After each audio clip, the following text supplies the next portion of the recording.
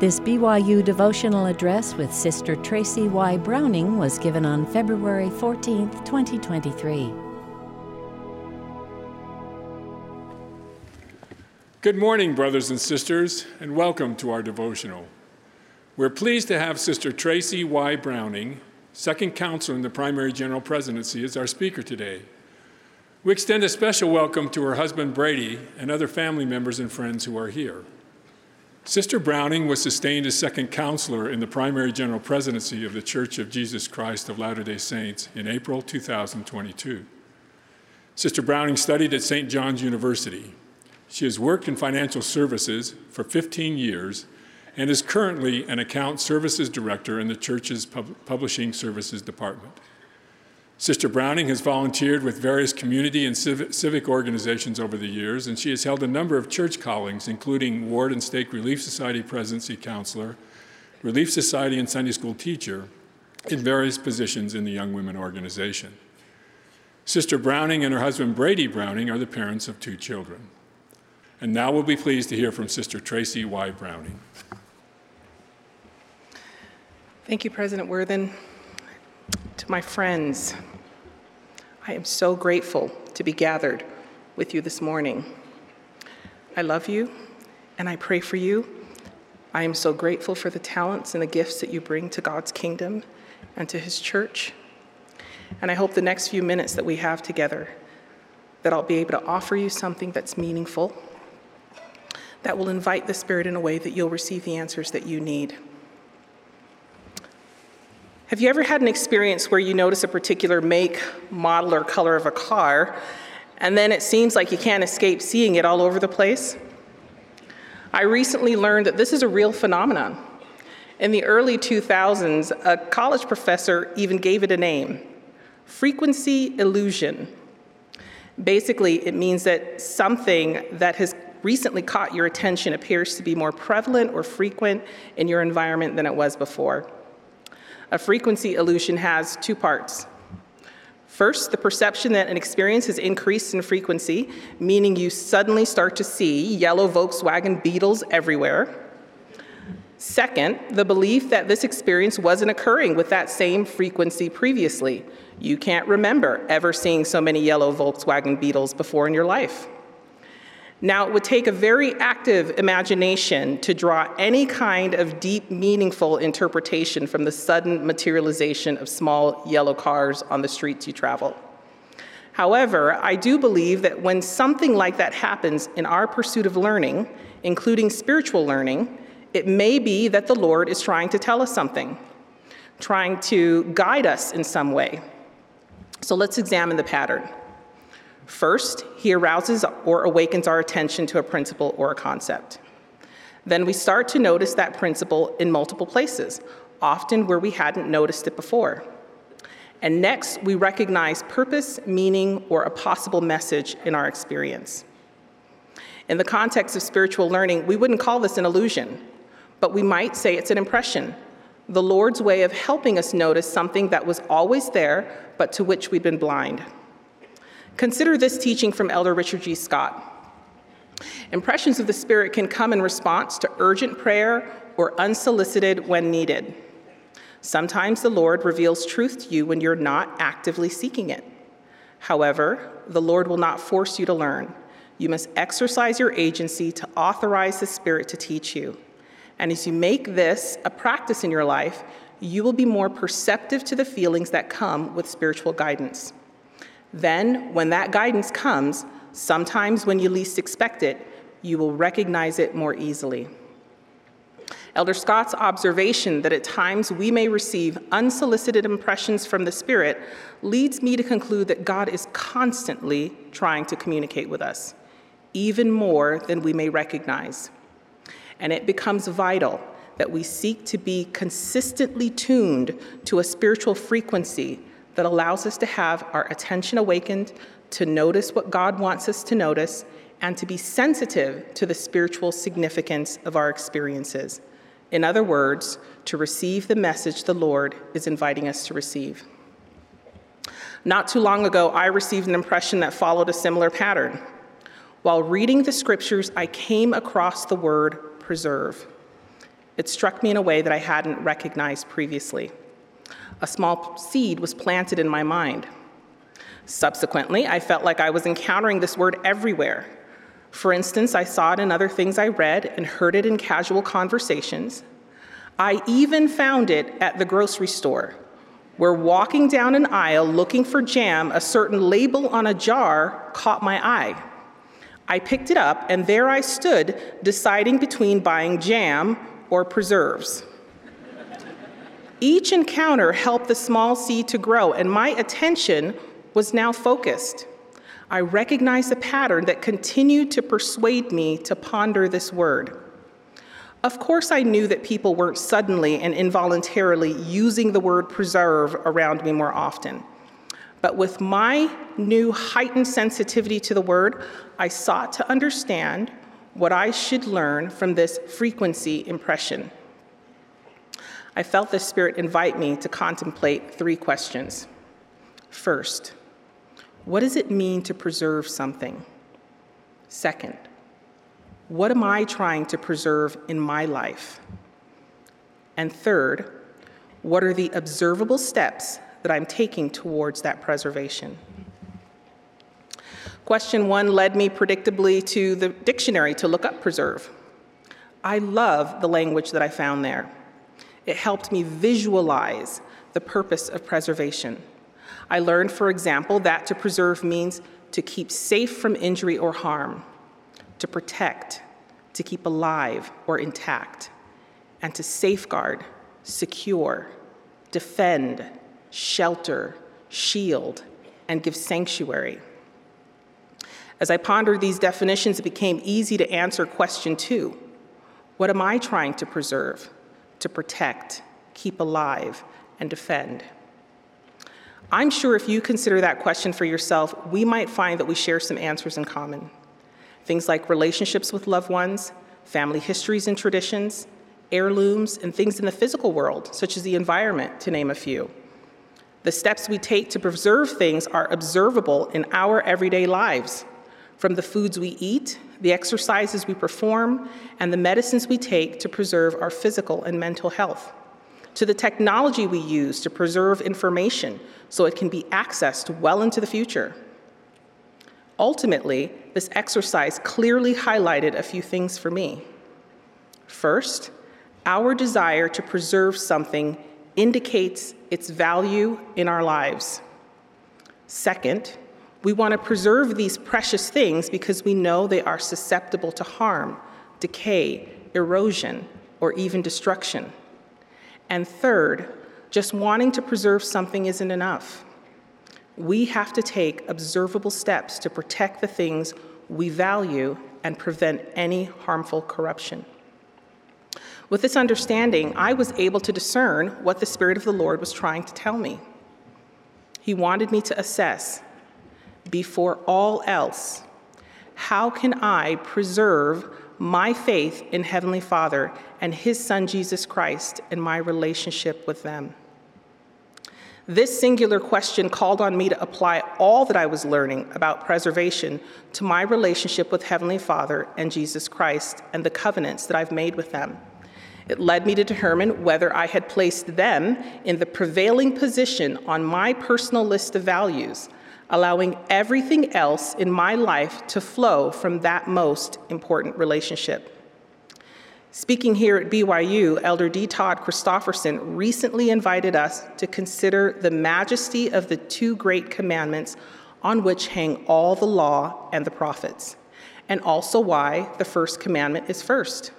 What is the significance of that order for us? To answer that question, Elder Christofferson taught us about the foundational nature of the first commandment. For purpose, direction, and meaning, he said, we must look to the first and great commandment. Love of God and submission to Him provides checks against our tendency to corrupt virtues by pushing them to the extreme. Elder Christofferson's powerful instruction illustrates the magnitude of our personal estimation of God the Father and His Son, Jesus Christ. Their place in our lives helps safeguard all our other relationships. Preserving our relationship with Jesus Christ helps us know how to apply righteous virtues in our pursuit of divine kinship with all of God's children, making them more Christ-centered. As Paul wrote to the Colossians, "Put on, therefore, as the elect of God, holy and beloved, bowels of mercies, kindness, humbleness of mind, meekness and long-suffering, forbearing one another and forgiving one another. If any man have a quarrel against any, even as Christ forgave you, so also do ye. And above all these things, put on charity, which is the bond of perfectness." Elder Christofferson in the same message further taught, putting the first commandment first does not diminish or limit our ability to keep the second commandment. To the contrary, it amplifies and strengthens it. It means that we enhance our love by anchoring it in divine purpose and power. It means that we have the Holy Ghost to inspire us in ways to reach out that we would never have seen on our own. Our love of God elevates our ability to love others more fully and perfectly because, in essence, we partner with God in the care of his children. I've also come to recognize that just as God asks us to place him first in our lives, he does the same for me, you, and all his children. In his own voice, Jesus said, "For behold, this is my work and my glory, to bring to pass the immortality and eternal life of man." In this and other scriptures, God tells us that his top priority is us, his children. He wants us to share in his glory, to have the joy we were created to have, and to obtain eternal life, the greatest of all the gifts of God. And this is life eternal, Jesus said, that they might know thee, the only true God, and Jesus Christ, whom thou hast sent. As I consider the observable steps God takes to preserve his relationship with me, I can discern a pattern that teaches me how I can preserve my relationship reciprocally with him. I'd like to share 4 ways God works to preserve his relationship with us. And as I do so, I invite you to listen for any language of preservation and value that you find in the scriptures and the words of prophets and apostles I'll share. First, God sent us his Son, Jesus Christ, to atone for us. A loving and wise Father sent us Jesus Christ to redeem us from the effects of sin, ensuring we would not be left in a perpetual state of estrangement from God. Instead, through our Savior's gift of divine mercy, we are all unconditionally granted immortality and a return to the presence of God to be judged. In the Garden of Gethsemane and at Calvary, he used his power given to him by the Father to suffer for all, that we might not suffer if we would repent. Then he hung upon that tree and laid down his life for us. What then would we do to preserve a relationship with him who so powerfully demonstrated what he was willing to do for us? To accept his gift and apply the atoning blood of Christ in our life. Will we more fully be his devoted disciples? Will we more fully take his name upon us? Will we be more accountable and repent when we fall short? Will we nourish our testimony of him, his gospel, and his church so that they will not be subject to withering away? And when our Savior asks us, "Do you love me?" will our answer be reflected in a life of loyalty to his love?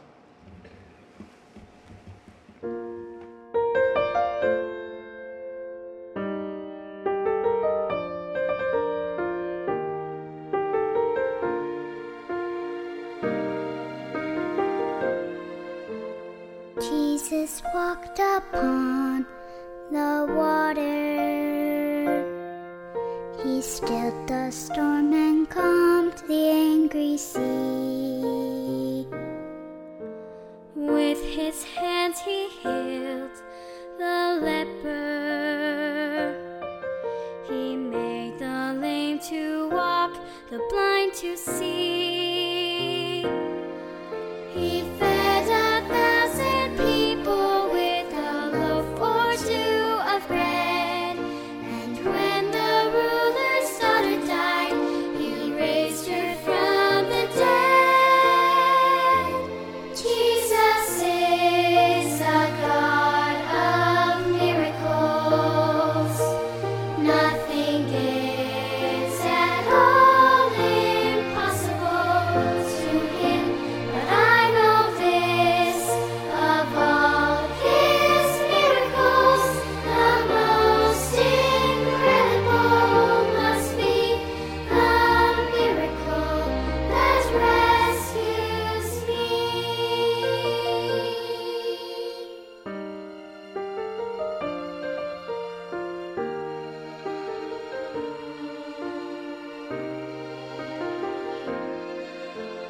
Jesus bled and died to save me, a price that I could never pay alone.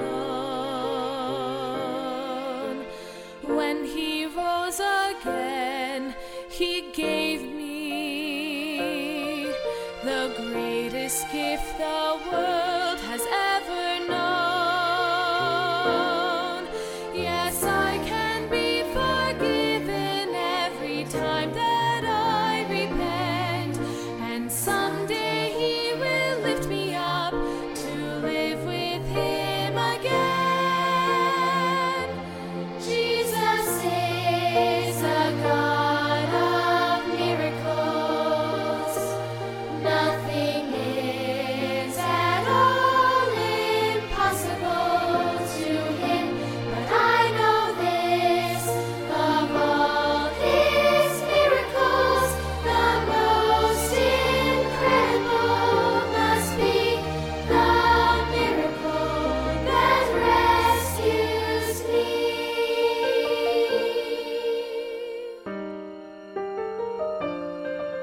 The miracle that rescues you and me.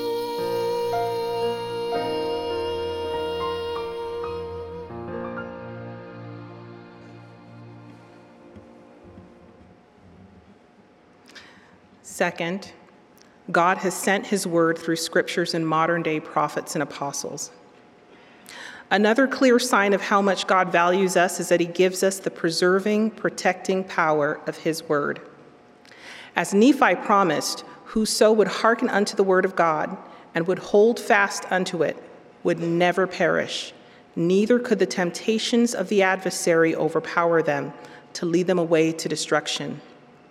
In Hebrews 4:12, God's word is said to be quick and powerful and sharper than any two-edged sword. The word quick means alive, living, lively. God delivers his living word to us through scriptural testaments, but also by the mouths of living prophets and apostles. The Church of Jesus Christ has leaders chosen by him and given the power and authority to declare his will to his people.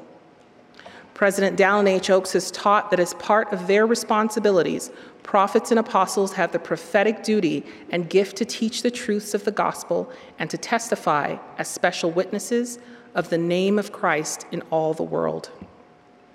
God's words can cut through any of our natural inclination toward worldly culture, habits, biases, preconceptions, and doubts. His word can speak directly to the innermost part of our hearts, regardless of our level of righteousness. It can separate truth from error and help us recognize and eliminate from our thinking any false teaching that could cloud our reasoning and understanding by setting them up against God's plain and precious truths. What then can we do to preserve our faith in God's words as received through the scriptures and his chosen prophets and apostles? Will we more intentionally hearken to their teachings, allowing them to have greater influence in our thoughts, actions, and decisions? Will we hold fast to God's word when temptations, trials, or challenges come so that we aren't overpowered? Will we consider the following promise given to us by God's prophet, President Russell M. Nelson, and trust that God will honor it in our life? My dear brothers and sisters, I promise that as you prayerfully study the Book of Mormon every day, you will make better decisions every day. I promise that as you ponder what you study, the windows of heaven will open, and you will receive answers to your own questions and direction for your own life. I promise that as you daily immerse yourself in the Book of Mormon, you can be immunized against the evils of the day. Third, God has offered a deepened relationship and salvation through covenants with him. The most important promises we make with God are the ones we make through covenant. These sacred agreements are the way God has worked with his children since the beginning of time. We see God show his commitment to his covenant children very early in the scriptures, beginning in the book of Genesis and continuing throughout scriptural history. Making and keeping covenants can be a powerful guide in the choices we make. The Apostle Peter wrote of the power promised to God's covenant people in these words: "His divine power hath given unto us all things that pertain unto life and godliness, through the knowledge of him that hath called us to glory and virtue, whereby are given unto us exceeding great and precious promises, that by these ye may be partakers of the divine nature, having escaped the corruption that is in the world." These great and precious promises are associated with ordinance and covenants we make with God the Father through his Son, Jesus Christ. And God asks us to partake in them so that he can preserve us from the corruption in the world. What then can we do to preserve our relationship with Heavenly Father and Jesus Christ as we seek to honor our covenants with them? Will we try to seek more joy in being unified with Heavenly Father and Jesus Christ through covenant? Will we return each week to our meeting houses to partake of the Lord's sacrament in remembrance and renewal of our covenants? Will we prepare ourselves to enter the house of the Lord and enjoy the covenants offered there? Will we then return to the temple, making an appointment regularly with the Lord to be in his holy house, then keeping that appointment with exactness and joy? And fourth, God sent his Spirit to be with us. The Holy Ghost is the source of personal testimony and revelation. He can guide us in our decisions and protect us from physical and spiritual danger. Through his power, we are sanctified or set apart or made holy as we repent, receive saving ordinances, and keep our covenants. Alongside those divine roles, we also know of other ways the Holy Ghost blesses God's children. For example, he helps us remember. The scriptures are filled with frequent invitations to remember. Often these invitations are accompanied by promises, declarations, petitions, and at times admonitions. Remembering the Lord allows us to see his hand more clearly in our lives, leading us away from the perils and insecurity of forgetting God. And the Lord in his grace has given us the gift of the Spirit to help us remember him.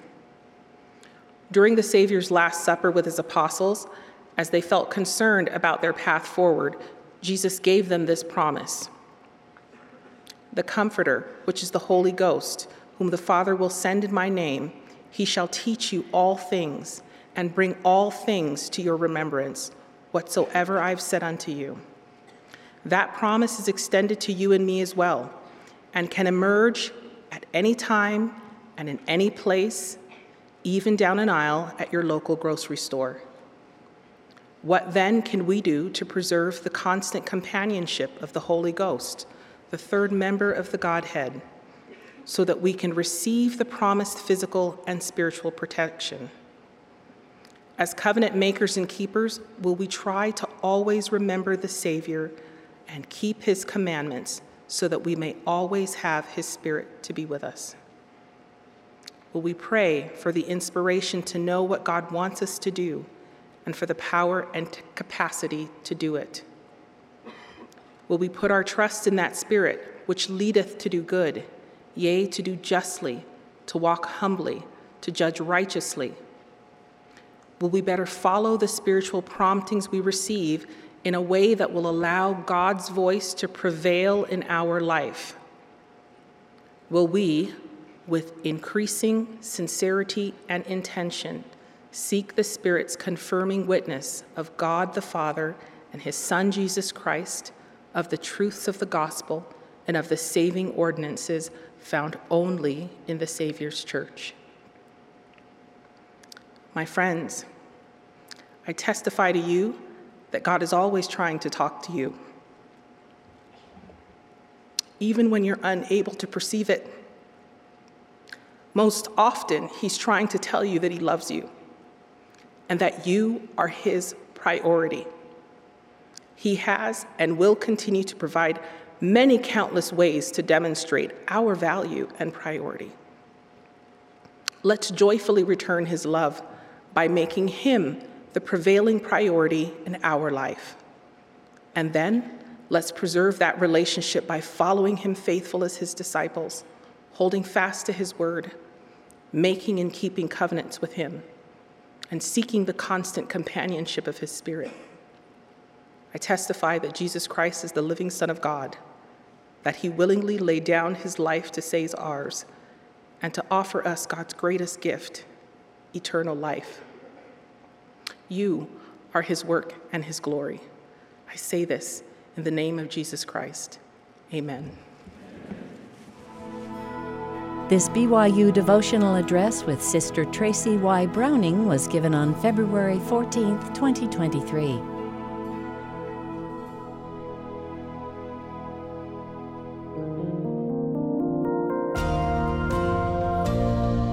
BYU devotionals are a production of BYU Broadcasting.